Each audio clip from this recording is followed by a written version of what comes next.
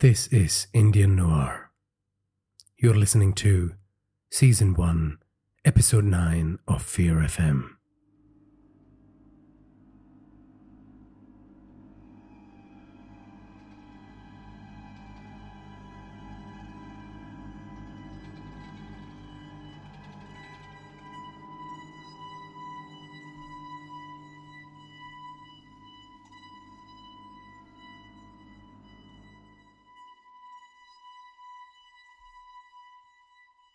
To get to the slum called Karipur, which was located in the outskirts of the city, one had to travel for an hour and a half on winding roads that exited the hustle and bustle of the city, cut through farmlands, and then a forest that was more sinister than any of the nature sounds on your meditation app would have led you to believe. Narakadanya, they call it, Ektaji said. Ektaji had been a great companion for Prakash as they drove to Karipur to see the commune of dark magic practitioners who Prakash's father might have engaged with to awaken the Dakin. She was full of stories about the myths that were prevalent about the places they journeyed through. The very gates of hell are meant to be hidden in the bowels of this forest, Ektaji said. Prakash was not surprised. It was midday, but the foliage of the forest seemed to spew darkness, muting the radiance of the sun with malevolent intent.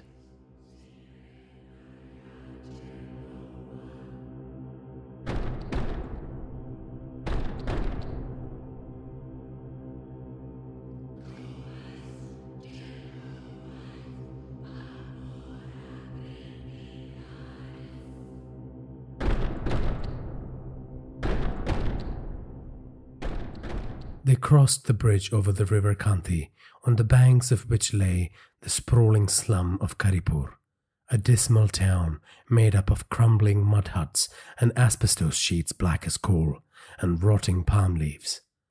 The soil and the air in the place reeked of despair. They drove past it and turned right into a dirt road that cut through a forested area. A man with a machete hanging from his belt stood in the middle of the road chewing pan. He raised his hand and asked them to stop. Prakash braked and looked at Ektaji with concern. "He's harmless," Ekta said with a smile. When the man peeked in through the side window where she was seated, Ekta said, "What is it, Biru? You don't recognize your friends anymore." Biru smiled and spat out a thick red glob of saliva. "What rubbish are you talking about, Mem Sahib? Biru knows every ant that passes through here. My memory is my asset." Ekta patted him on the shoulder. "This is my relative. We are here to see Dhruman Baba." "Hello, Sahib," Biru said with a big smile, which exposed his pan-stained teeth that badly needed the attention of a dentist. Prakash waved nervously. "Go ahead," Biru said. Prakash gulped. Then he slowly put his foot down on the accelerator as they drove down the path, the tires crunching the gravel and disturbing the peace of the surrounding woods. The road ended in front of a large rocky outcrop that had been carved with human hands to create shallow caves. He could see the faint glow of lamps from within some of the caves. Prakash parked the car under an enormous tree covered in creepers. Everything about this place radiated an otherworldly quality.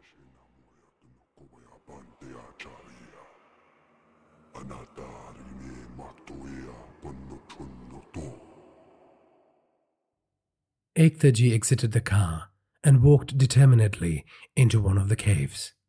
Prakash gripped the steering wheel tight and watched her for a few moments before willing courage into his body and following her. He shouldn't have been surprised that Ektaji knew these places and kept in touch with practitioners of dark arts. She was, after all, a famous advisor on matters that concerned paranormal phenomenon. He had heard of the stories. She had manifested strong abilities as a medium from a very young age. that she had a powerful connection to the place beyond this illusory existence. Cut through the veil of Maya, and the kingdom of the dead has dominion. Sometimes people like Ektaji got the keys to the portals that led to these places. Sometimes people like her got to peek through the keyhole. At other times, they would open a portal and see what dwelt on the other side, only to send back that which had come through to the world of the living. The Dakin was here. She needed to be sent back.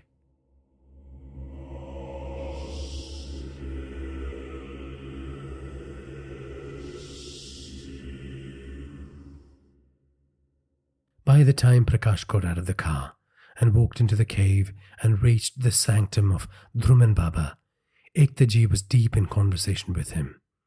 An enormous man with a grey beard that nearly touched the floor and dreadlocks that fell off his shoulders like snakes. He was a sight to behold. Dressed in black, he was seared in ash and red kumkum powder.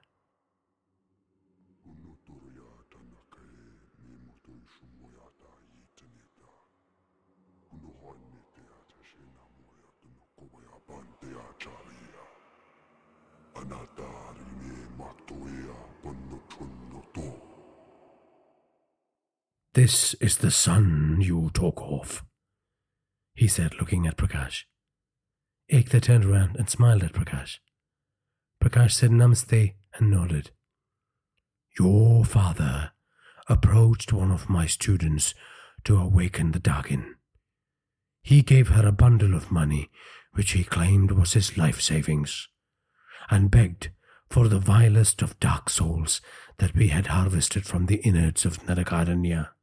Baba drank a white liquid from a brass pot, and it spilled from his lips and cascaded down his beard. Dhruman Baba didn't bother to wipe it. "The forest?" Prakash asked. "The forest is a strange place. People travel in there to commit suicide. Sometimes the mob bury their hapless victims in there. Restless and vengeful spirits wander its dark shadows. We harvest them to enhance our powers, to do our bidding. It is mostly harmless." "I'm sorry, but I can't see what is harmless about that," Prakash said. "I don't expect you to understand." Baba scoffed. Prakash shifted uncomfortably. "Sometimes the forest spits out something so evil that it should never be harnessed for its powers. Unfortunately, my student did the exact thing that I had warned her not to engage in.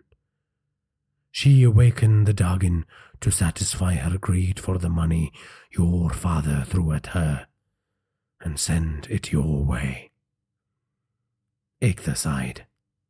Prakash ran both his palms down his face. He felt sick. "How can we stop it?" Prakash asked, his voice cracking in the process. "You must eliminate the darkness that calls to it. And when it is enraged by the absence of the power source, it will come for you. Then you must strike at its weak spot." "Darkness?